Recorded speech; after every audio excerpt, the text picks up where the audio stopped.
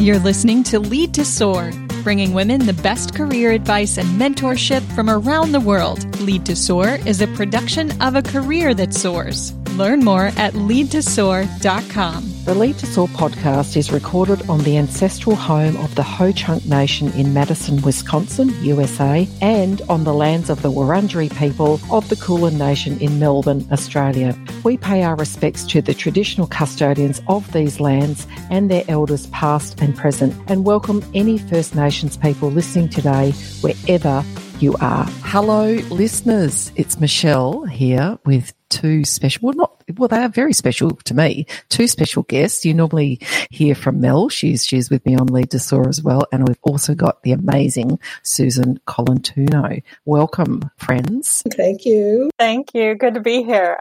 It's been a while since we recorded, so I'm excited. Yeah, me too. I've been having withdrawal symptoms. We've all been the big B word in the last couple of months, busy, or as I like to say, living full and fulfilling lives.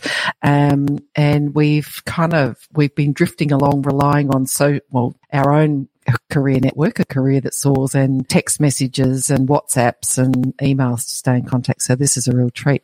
And today we've decided to not only just get together and let you allow you to have a peek inside the conversations we have, but we're going to think out loud together because we've got a couple of different topics that have been, popping up over the last few months that we figure would be good to tease out our own thoughts about, and particularly in the context of what these things mean for women, work, careers, and leadership. So, and really, this is our last episode for 2022. OMG, where did 2022 go? We'd love to leave you with a whole bunch of reflections, but you know what? It's been such a big year that would mean this would be a 2-hour episode. So we're just going to go see you later at the end and happy 2022 and away we go. But Susan and Mel, the first topic that I'd love to hear your thoughts on, and I was a bit ranty about this subject earlier in this week that we're recording in A Career That Soars and on social media, was about the Queen Bee. And what got my eyes rolling and me heaving very, very deep sighs was an article by an Australian, she's quite a significant woman here in Australia, Jamila Rizvi, and she wrote an article that says an opinion piece that says, yes, sometimes women are sexist too, but let's look a little deeper. And the premise of the article is that, we hold women to a different account, and we hear lots and lots of stuff about those nasty women who have sharp elbows. They are the queen bee. They lock other women out, so on and so forth. So I did, as I said, I heaved a great sigh and went, here we go again. Wrote a very short, snappy social media post, then went, actually, I need to demonstrate that I've given a little bit more thought to this. But my premise was, you know what? Women are assholes too, and that's okay. So over to you. I really want to discuss the queen bee syndrome, which just keeps coming up over and over again. Susan, thoughts? Well, I have two thoughts right off the bat. One is, do you know that the queen bee syndrome has been written about since the 70s? What else happened? What else happened in the 70s, Susan? Women started opening doors and wanting and aspiring to careers. And it's been around for a very long time. And it really pisses me off that it persists as a concept. But it's understandable in the context. So that was my first thought, was, holy cow, as you did, I'm tired of this, and can't we just get over it? The second one was women being sexist. And I always associate sexism and racism as a manifestation of the in power group. So are we sexist if we don't like other women that we work with? That's a good angle. Mel, what do you think? Oh, man, I have a lot of thoughts on this. So I grew up in, let's just call it like it is. I grew up in Texas, where it is a very patriarchal culture. A lot of it stems from white Christianity, white Christian nationalism.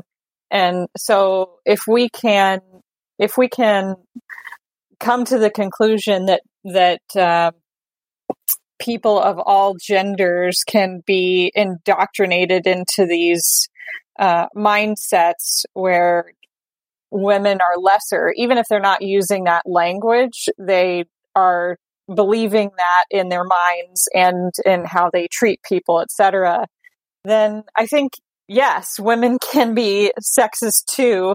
They're probably not aware of it when it's happening, but yeah, I think sexism can be on all sides, so to speak. So I like the point, or appreciate the point that you've made, Susan, about the dominant group, and the dominant, if the dominant group is, let's say, that section of society that you've just described, so white, Christian, or Christian, Judeo-Christian background, or what have you. Yeah, I guess that sexism or that dislike or inequity expressed towards other women could play out, particularly if they're women of colour or non-white.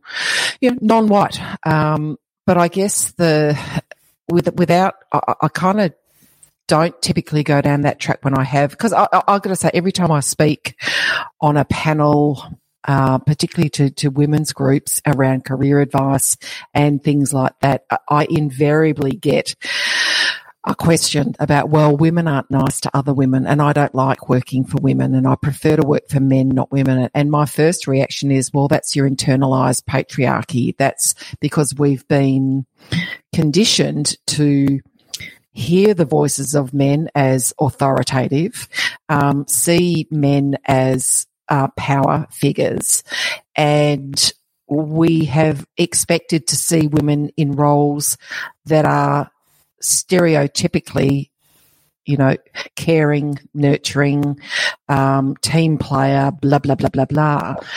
So that's the first thing. And then, for the second thing is, as I said, men don't support other men. Not all men, I should say. Not all men support all other men. Men can be assholes, so why can't women be assholes too? And well, this is a whole can of worms, right? Because I don't think we're here to advocate for any of our listeners to be assholes, right? Like, that's not the world we're trying to build here.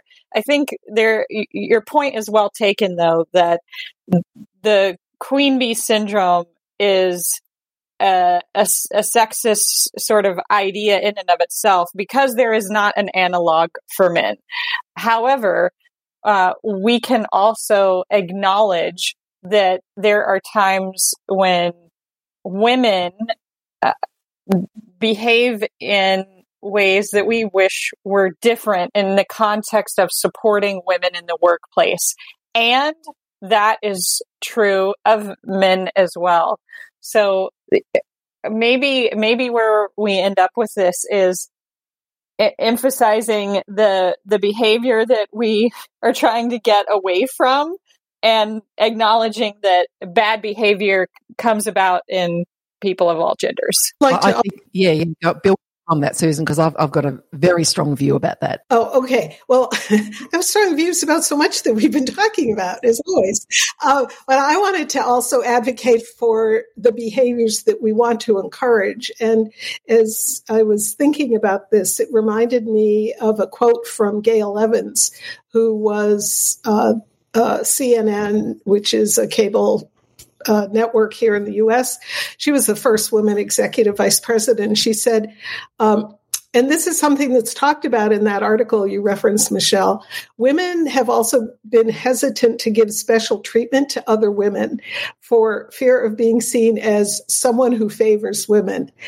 Singling out one individual for special attention can fly in the face of our image of ourselves as fair, objective people who don't play favorites. But the guys mentor young men all the time, and we all see it.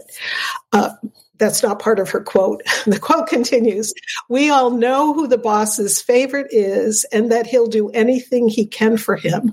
In fact, it's considered somewhat unusual if the boss doesn't have a protege." And she goes on to make the point that we all have to play on the women's team. Even if another woman gets a job we want, it's opening up pathways for us and other women. So that thing about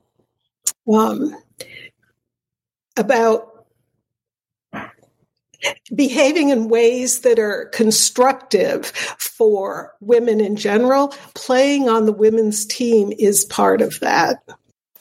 Yes, absolutely. And there's some research that was done on the side of sponsorship. And for our listeners, I'm delineating mentorship from sponsorship here. So I'm not talking about mentorship in the sense of spending one-on-one time with someone and sharing knowledge and helping someone develop. I'm talking about sponsorship in the sense of when a senior person becomes an advocate for a junior level person. So you can hear more about what I'm about to describe in the HBR Women at Work podcast episode titled Sponsorship, Defining the Relationship. And what the research showed is essentially that senior men are more effective sponsors than senior women. More effective in the sense that men are typically seen as the authority figures. We default to accepting men's recommendations in general, right? This is a generalization. And people are internally aware of this. So that senior woman, although she may have made it to a very senior level position, she may understand that she does not have the clout or the respect within the organization to be an effective sponsor. Or she might be concerned that she doesn't have enough respect or clout to be an effective sponsor for a junior woman. And so knowing those dynamics are at play, I think that helps us understand as we're trying to move up a ladder that we cannot simply rely on someone who looks like us to help shepherd us up the chain. And that's part of why this podcast is so important in speaking to leaders. We need men to step up to the plate when it comes to advocating for and sponsoring women. Or building on that, advocating for the woman's voice, the senior woman's voice who's in the room. And if you think about the Carla Harris TED Talk, you know, who's that person who's banging the table on your behalf in the rooms that you're not on. So if I am banging the table for my protege, for the person that I'm sponsoring and putting my social and political capital on the line for, I want my peers to recognize that my voice may not, because I'm a woman, may not carry as much authority for my protege as others. So I think, again, that's a really good call to action for male leaders to step in behind their colleagues, their female colleagues. Where I was getting excited before about though was, and look, we talk about this a lot, but interestingly, I was delivering some content yesterday, which my friend Susan here inspired me to deliver, which is around confidence. The C word, and confidence is built on competence, of course. But one of the pieces of advice that I was sharing with the team, the group that I was presenting to, was that these things are rarely seen as a system issue.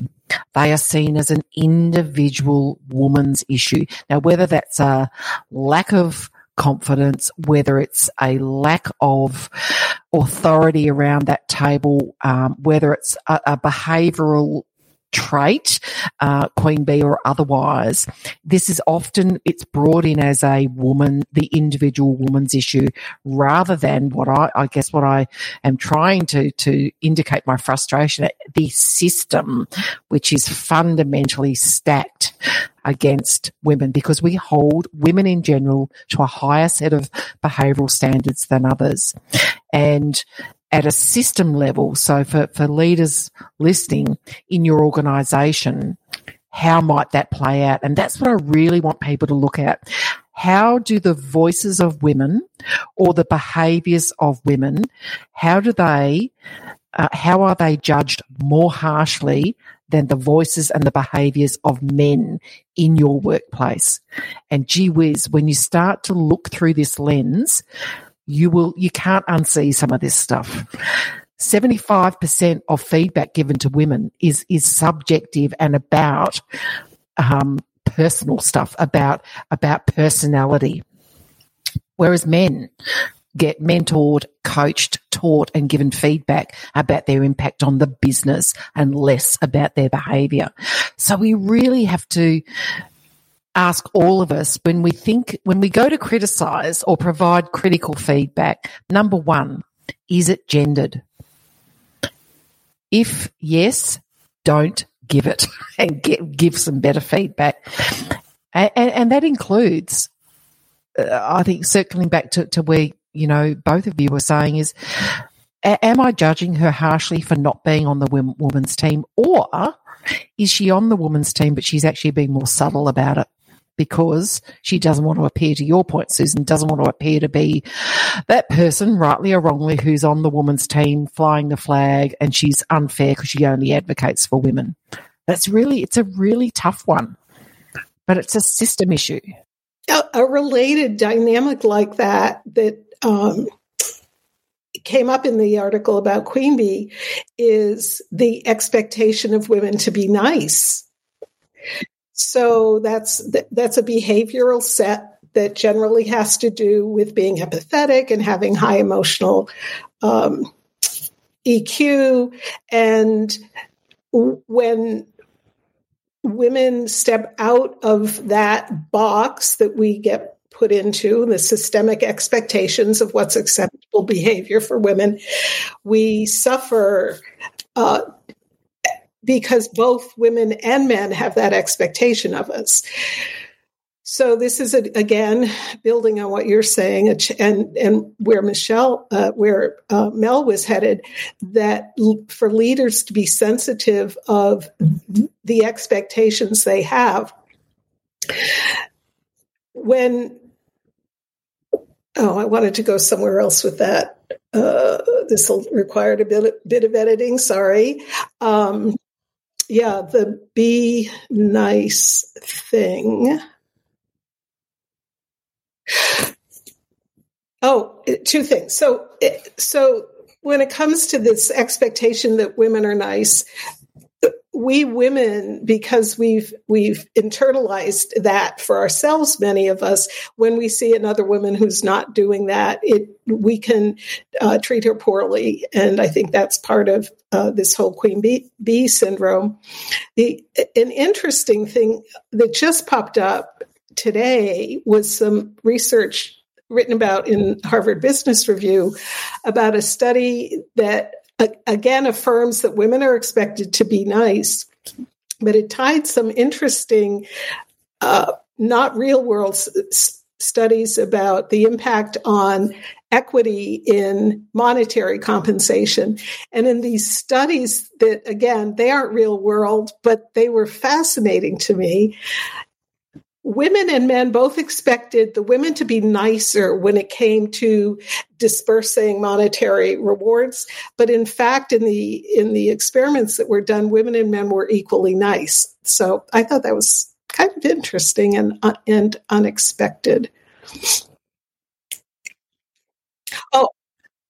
And one other thing I want to say, I can't tell you how many times I've heard from executives, so leaders, put on your listening hat here, the phrase, or something similar to this phrase. She's nice, but can she be effective? So we're expected to be nice, and that's expected to be incompatible with being an effective business person. And boy, do we get hammered by that. And I think that comes more from senior women and men than it does from colleagues who might be offended by our lack of niceness when we're making business decisions. Yeah, hashtag double bind for sure. 100%. And, you know, let me go straight to our 3-part leadership definition. Engaging the greatness in others. So engaging the hearts, the minds, and the efforts of others. So really seeking out, you know, who they are. And yeah, being nice, having really strong interpersonal skills, reading the room, being politically savvy, and then, aligning those people towards the goal, towards the strategic and financial goals of the organisation. And I've got to say, my beautiful Nana, God rest her soul, Vale Kath, would always say, Michelle, you catch more bees with honey than you do with vinegar. My mother. Yeah. The same. Oh, so, goodness. You know, and I've got to say, being nice versus being an asshole has kind of worked for me. And I'm going to tell you, I've a fair dose of arsehole in me too. But, you know, as a leader, it's about showing up and being able to, frankly, get people to do the stuff that's going to take the business forward. And for those of you who've worked for an authoritarian, autocratical dictator who doesn't give two hoots about you, couldn't care what gender, what they are, versus someone who actually gets you and is bringing out your greatness and gives you great vision, lets you go and what have you. Who do you want to work for? And who are you going to do your best work for? So anyway, we've kind of, as we do, gone down some rabbit holes here, but you know, I think for me the real call to action here is look at this as a system issue. The next time you think, wow, she's not a good woman because she's not a team player for women, pardon me, think about, is this a system issue or is this a her issue? Is this my internalized view about how women should be, or am I really, really judging her the same? And I've got to say, I have in times where I've been a little bit tired and less tolerant, more grumpy, snapped back at people to say, well, would you hold a man? Would you say that about a man? And people go, oh, yeah, oh, maybe, yeah. No, I don't think you would. But anyway. So there you go, the Queen Bee. You're listening to Lead to Soar, a production of A Career That Soars. A Career That Soars, or ACTS, is an organization, a networking platform, and a place for career women to learn and connect. Our founder, Susan Colantuno, envisioned a group that would embrace women from all backgrounds and support one another towards achieving their highest career ambitions. Learn more about what you can get from ACTS by visiting leadtosoar.com and clicking the ACTS link.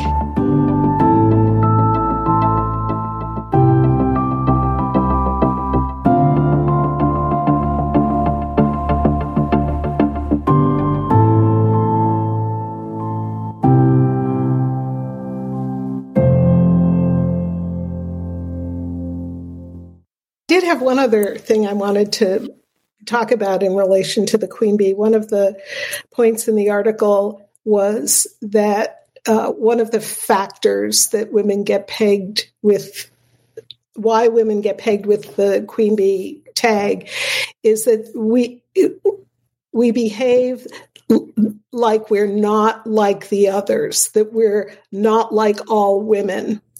And because I have a long view, being the elder stateswoman of this group, actually that worked for women pioneers, that allying themselves with men was the only way to get a foot in the door. Now, today, that might also be necessary in certain industries that are extremely anti-women in their culture. And I can think of a few, but I'm not going to name them. Construction and technology. Have any of you seen the new work requirements that came out today for Twitter? You have to be hardcore and work long days and all of this other stuff that's very gender biased. Anyway, so in certain other industries, it's much easier for women to be who we are in the full range of who we are. But that thing about, I'm not like other women. Yeah, I'm not like other women in the sense that I care more about my career than I do about the color of nail polish that I'm wearing. That's a fact of life for me. But going back to, I want to go back to something you said earlier, Mel, because it was so spot on. The internalized misogyny and patriarchy that might make a woman feel that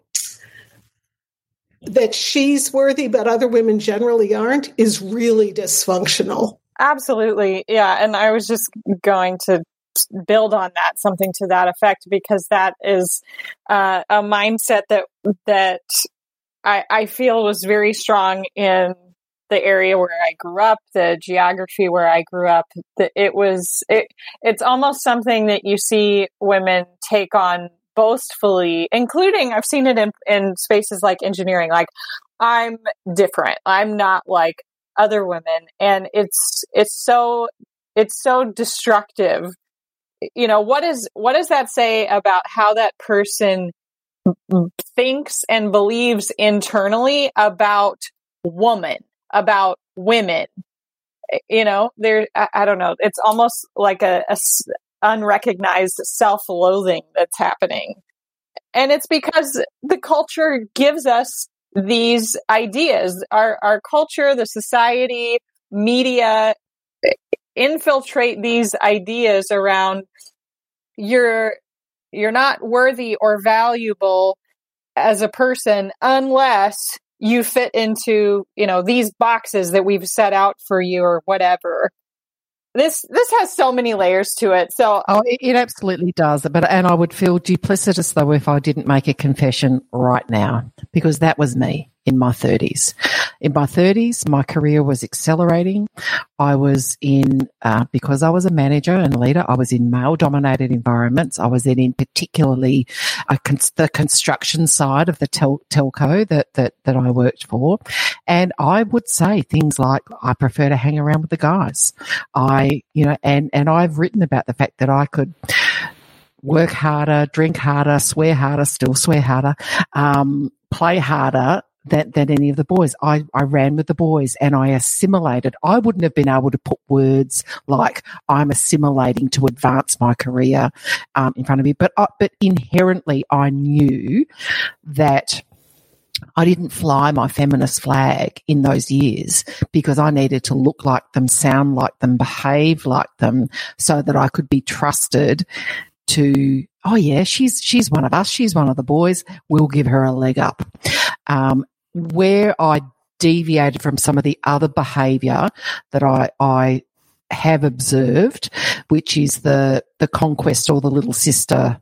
You're either a sexual conquest or you're the little sister to the big brothers. So I certainly didn't subscribe to either one of those for whatever reason. But yeah, I confess that was me. And I had a rude awakening. And it had to be because at that time, and I can totally identify with what you're saying, but at that time, the box that Mel just talked about didn't include the idea of woman as businesswoman, career oriented. So how can you? It almost required jumping out of the box in order to come back and reshape the box. Okay, absolutely. I want to add a comment, and before I do it, I want to say, dear listeners, we're welcoming Amal joining us in the discussion. Welcome, Amal. Hey, Amal. But before you do, Mel, I just want to make one final comment on that. That behaviour did me enormous harm. Say more. It was harmful to me. It was harmful to my psyche, my emotions. And I think eventually, had I not had a couple of matters that occurred in my whole life that caused me to stop, breathe and reflect on who the fuck I was. Sorry, we're going to have to, bleep that out. No, don't bleep it out. But really make me stop and think who the hell I was and how was I going to live the rest of my life. I would not have progressed in my career. I would not have. I can guarantee, because I wouldn't have been seen as real, genuine, the A word, authentic. Because I was occupying a persona, and I was not bringing my best self for myself or for the people that I led. So, yeah. So this does harm. And again, if you're an individual who feels like she has to assimilate, we want to help you. But let's look at this at a system level. This is why diversity, inclusion, equity is so important, because we don't want assimilation. We want everyone to bring their brilliance so that we can tap into it, not have them all behave the same way. Back to you, Mel, and we'll let Amal sort herself out from a sound perspective. Yeah, okay. I was just going to add that the timeline around women's advancement is interesting here. So Susan mentioned that sort of coping mechanism was effective for women who were trailblazing. And there are some industries where women have reached some sort of parity, probably not at the executive level, but some sort of parity within an industry. But there are other industries like engineering and construction, and certainly trades, electricians and water and wastewater treatment plant operators, et cetera, where the gender skew is still, for water treatment plant operators, for example, it's still like 96% men. And so I can understand how this coping mechanism comes in at the front of it. And I just this is a little bit deviating, but I just had this situation recently that illustrated for me how we've come maybe a long way in the last few decades and how far we still have to go. So I'll add this in because it does have to do with me reflecting on this last year. So one of the things that I have worked on this last year is getting my parents moved closer to me. They are elderly, they need help, they need to be close to family. So I've been working this year to get them moved close to me. They're close to me now, and now we're going through all of these processes of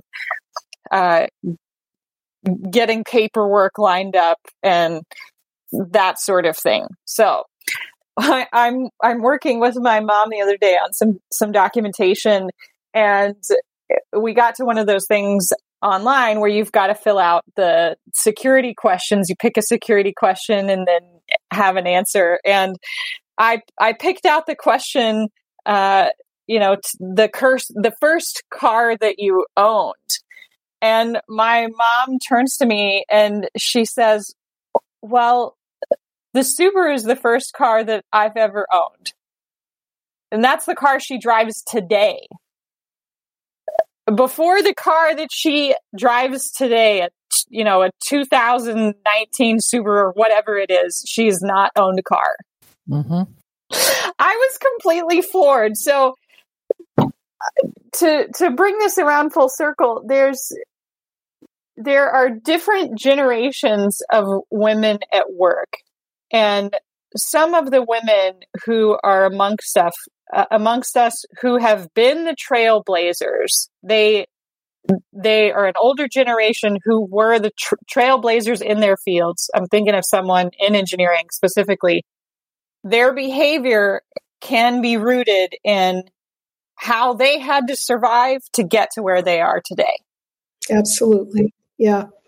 And so trailblazing isn't done. There are still women in certain industries and or within certain companies within certain industries.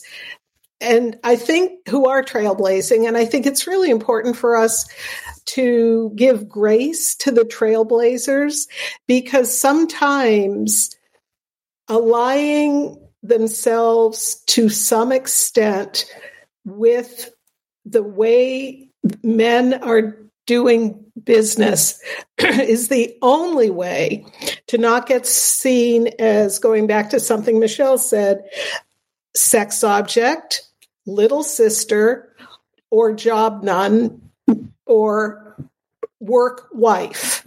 And I have felt that the importance of that for a very long time. And people sometimes don't recognize what you were just saying, Mel, that there isn't one course of women's advancement. It is very differentiated by industry and by companies within industries. And it's important to acknowledge that. So I'm glad you made that point. Hear, hear. Amal, welcome, and give us your thoughts around. Well, you've picked up the thread, no doubt, but over to you. Thank you. So it took me a minute to think about, like, at least my experiences, right, or my mom's experiences. I would say maybe that's closer to the shock. Is that my mom has always said that she aligned herself with males more than females because she felt that the women were backstabbing or were going to talk you. They were not focused really on the business, and it was more of a popularity contest for them. And that was interesting to me to think through, because I don't know that that's the case, at least for me, or at least my experiences. But I don't know. Like, my assumption has always been that as a woman, you are trying to get the job done. You're not really thinking about, I'm a male versus female. You are trying to do your best to be worthy and to be seen as somebody who's efficient and who will get the job done and who's focused on the business. And then I think alignment just comes from who's around you. What I've heard women say is, I've worked really hard to get here. She needs to work as hard. Right? And I'm like, well, you paved the way. Do I really need to work hard? Like, you should have done it for us, right? So I think it's just looking at it from a different perspective, but realizing that as women, maybe we shouldn't see each other as competition, right? You do have, you should pave the way, and why not?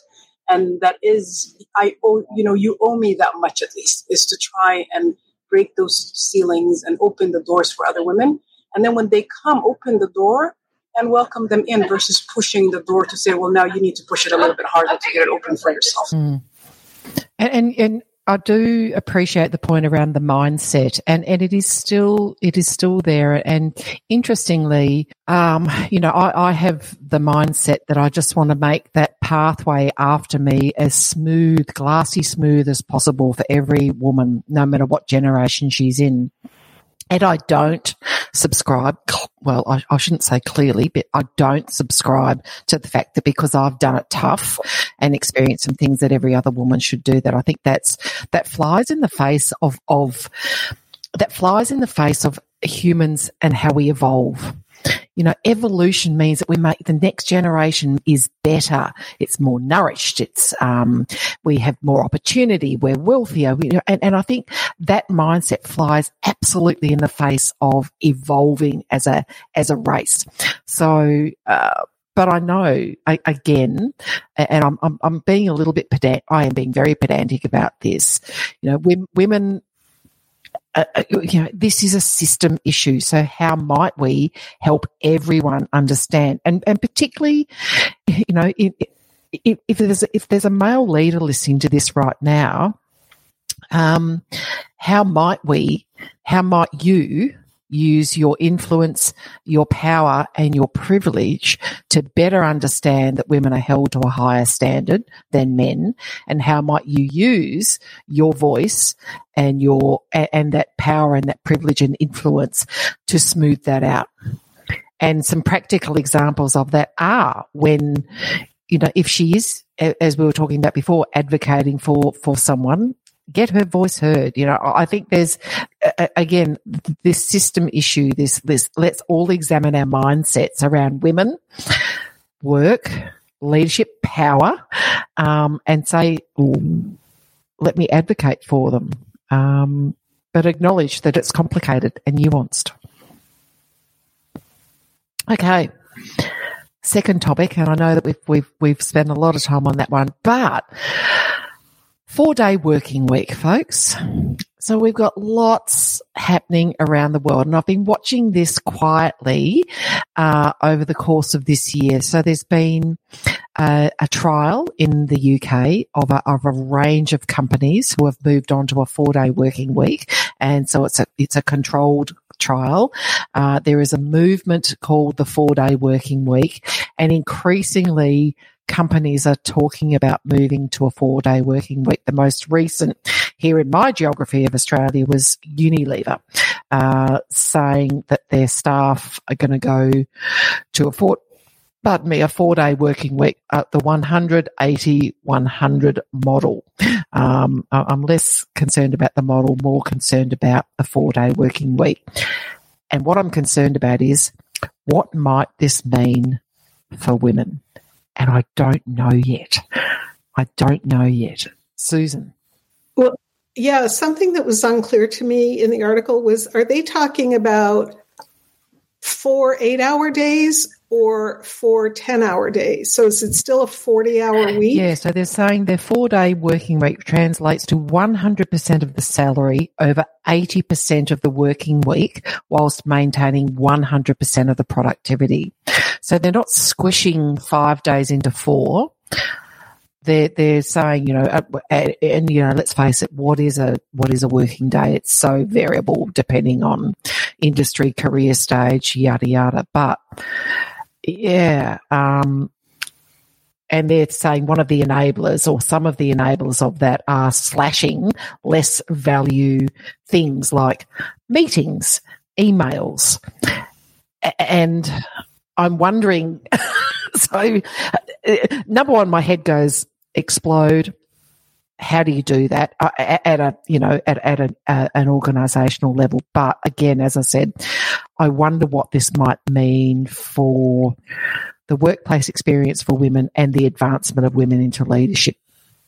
Don't know. One of the first thoughts that I have, given that I was first worried, I misunderstood that. So I was first worried about the impacts on women from a childcare perspective if they had to work 4 10-hour days, which would be horrible for women. But even if it's get 100% of the work done in 80% of the time, women are overburdened by maintenance work. I hate the phrase emotional work because it is not just emotional work, but women are overburdened by maintenance work, like, will you manage the team's party? Will you take notes at this meeting? Will you even attend this meeting? And so I see huge potential risks if that factor isn't addressed at a systemic level. Can you give an example, Susan? Because I'm, as I said, I'm really fuzzy on this, but my spidey senses are going ding, ding, ding, ding, ding, but I can't put my finger on why. Unless the maintenance work is equally shared across women and men on a leadership team or on a operational team.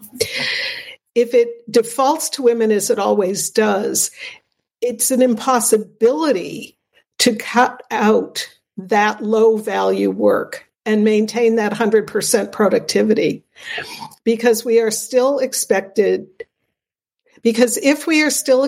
to do the maintenance work of taking the minutes at the meeting all the time, making sure that Joe's anniversary is appropriately celebrated, making arrangements for the team building session, then we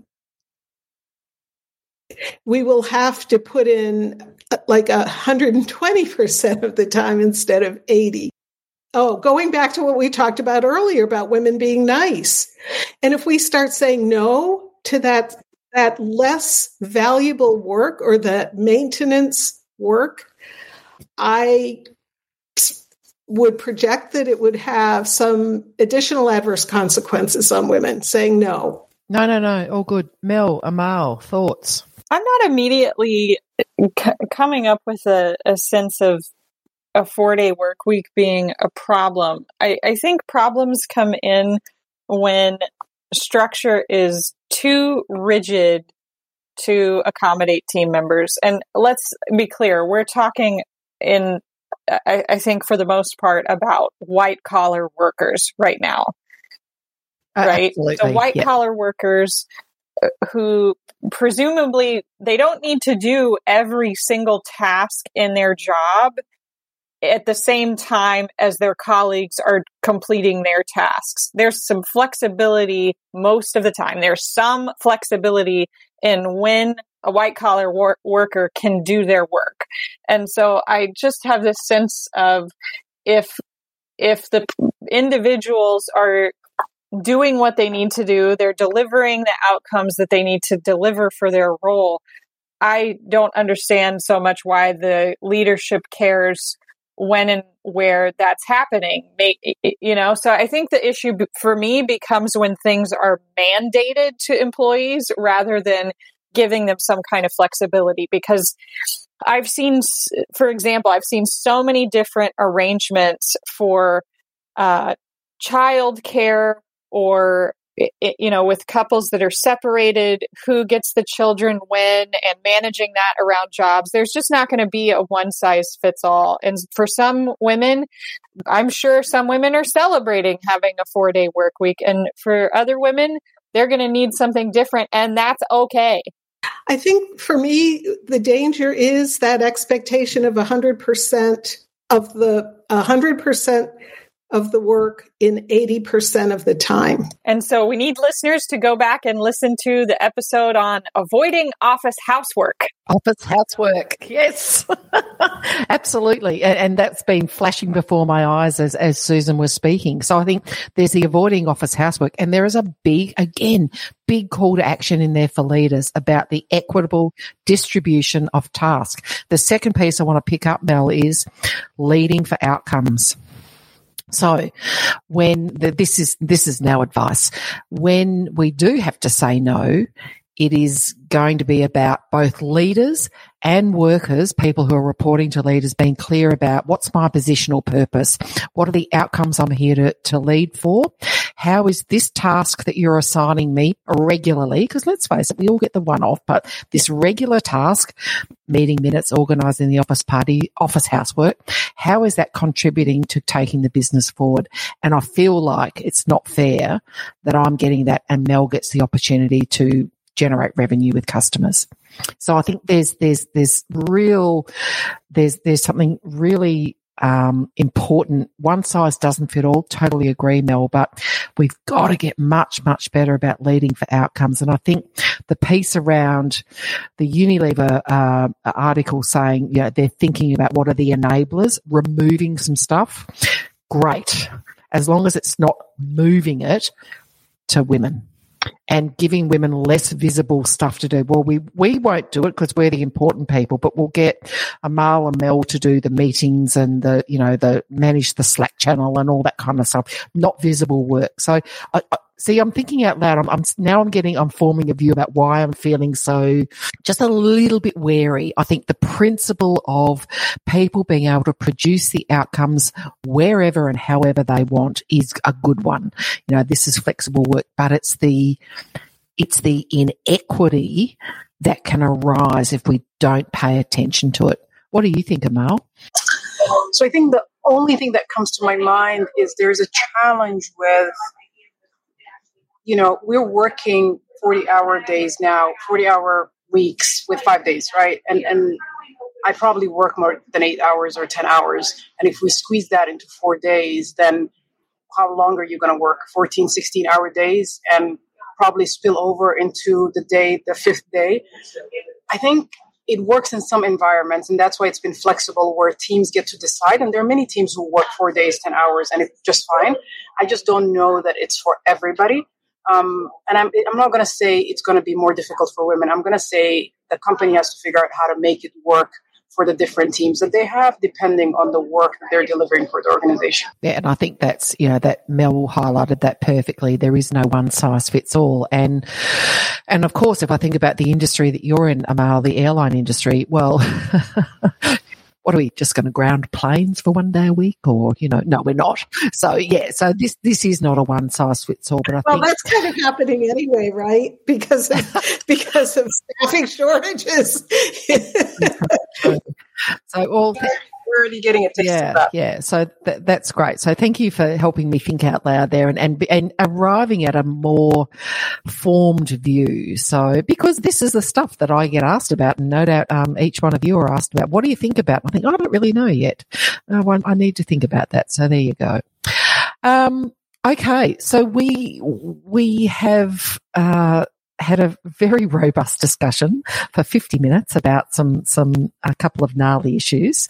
Very, very quickly, this is our last episode for 2022, and I'm not going to ask for reflections on 2022. What I am going to ask each of you, though, is what are you hopeful for in 2023? So I think that's a really nice way to finish the year. Susan, what are you hopeful for in 2023? I feel like I should have some really professional answer, but my answer is I want to get back to Europe. That's fine. But on a professional level, as it relates to a career that soars, we're migrating to an entirely new structure because the platform that a career that soars is hosted on is moving into this structure that will encourage even more community and a stronger culture. So I'm really excited about that. And I'm hoping that for a smooth migration and to realize the stronger sense of community and a strong culture that supports the advancement of women, the career development that meets the career development goals and needs of our members and the leadership development needs of our members. Awesome. Amal, what are you hopeful for in 2023? Oh my God, do you have time? I have a long list. I think maybe my top two would be more women who have the tools to address the systematic issues that are causing either bias against women or it's not helping advance women. So instead of us focusing on it's women need to skill up or women need to change this, how do we truly address the issues that are in the system, right, within the system? And for more women to know how to have that conversation at work or with their bosses. And secondly, I would say I would want more women to stand up for themselves. You are confident, you are in your position for a reason, you are an asset to the organization and you're driving outcomes. Ask for the promotion, negotiate the salary, go for it. There's no stopping you at this point. 2023 is your year. Outstanding. Thank you. Mel, what are you hopeful for? Well, build on our tradition and our goal of seeing more women graciously self-promote. I do want to do a little bit of reflection. So listeners, I want to say thank you for your support along the way because it's been quite a journey this year. And in 2022, I have earned my first true keynote spot at a conference and landed my very first actual paid speaking gig. So I'm pretty excited about both of those. I feel like that's a great step for the work that we do here in A Career That Soars and Lead to Soar. So thank you all, and thank you all on this call. For 2023, I'm with Amal. This is your year. It's a year to make stuff happen. There's doors opening. I want to see more women graciously self-promoting. And I am cautiously optimistic about seeing us make some steps forward for women's rights, particularly in healthcare in the US. We took a bunch of steps backwards, and now we've got to try to take a few small steps forward. So that's where I am right now. I'm hopeful I'm very, very hopeful for women in sport, which of course is my other love. And we have many, many things happening around the sporting world, which absolutely translate into society, because with the work I do in sport, diversity, equity and inclusion in sport, I know that so much of the world will listen to an elite athlete, but they won't necessarily listen to a politician. And I see more and more women and men in sport really advocating for change for women, to level the playing field. And I see that as having a profoundly good impact on society and for women's rights. So if you're an athlete, particularly if you're an elite athlete with a platform, I am so behind you, and please keep speaking up on behalf of women and women's rights, because that's what I'm hopeful for. And then for a career that soars, I'm so hopeful, as always, for this platform, for our community. It is unique. It's brilliant. The members are an amazing group of women who are on the women's team, to use Susan's phraseology from before. And I just want to encourage each one of those women to really step in and step up in this community, because you reap what you sow. And I want to encourage more women to join us, because you've got the four of us here in your corner as your cheer squad, really helping women navigate all of the stuff that goes on in workplaces, in careers, in life, in leadership. And I'm just so hopeful for the impact we can make for women, women's rights and women in the workplace in 2023. Hear, hear. So, Susan, Amal, Mel, thank you for 2022. I'm just so privileged to have you in my corner, and I hope you know that I'm in yours, and together we make a great team. And I know that collectively we're having such an impact for women. Listeners, this is sayonara, farewell, goodbye for 2022. We will be back. Well, I shouldn't say bigger and better, because I actually don't know what that bigger and better looks like. But anyway, we're going to be back in 2023 with more of these weekly episodes where you can hear advice, where you can ponder matters, where you can ask us questions, but ultimately know that this cheer squad, Lead to Soar, the Lead to Soar podcast, and the Career That Soars community is your cheer squad. So please do tune on in. Happy holidays, everyone. Stay safe, and let's see you again in 2023. Love it. We're on your team. Happy New Year. Yeah, hear, hear. This has been another episode of Lead to Soar, a production of A Career That Soars. You can reach Michelle Redfern at michelleredfern.com and Mel Butcher at melbutcher.com. Join us inside A Career That Soars at acareerthatsoars.com.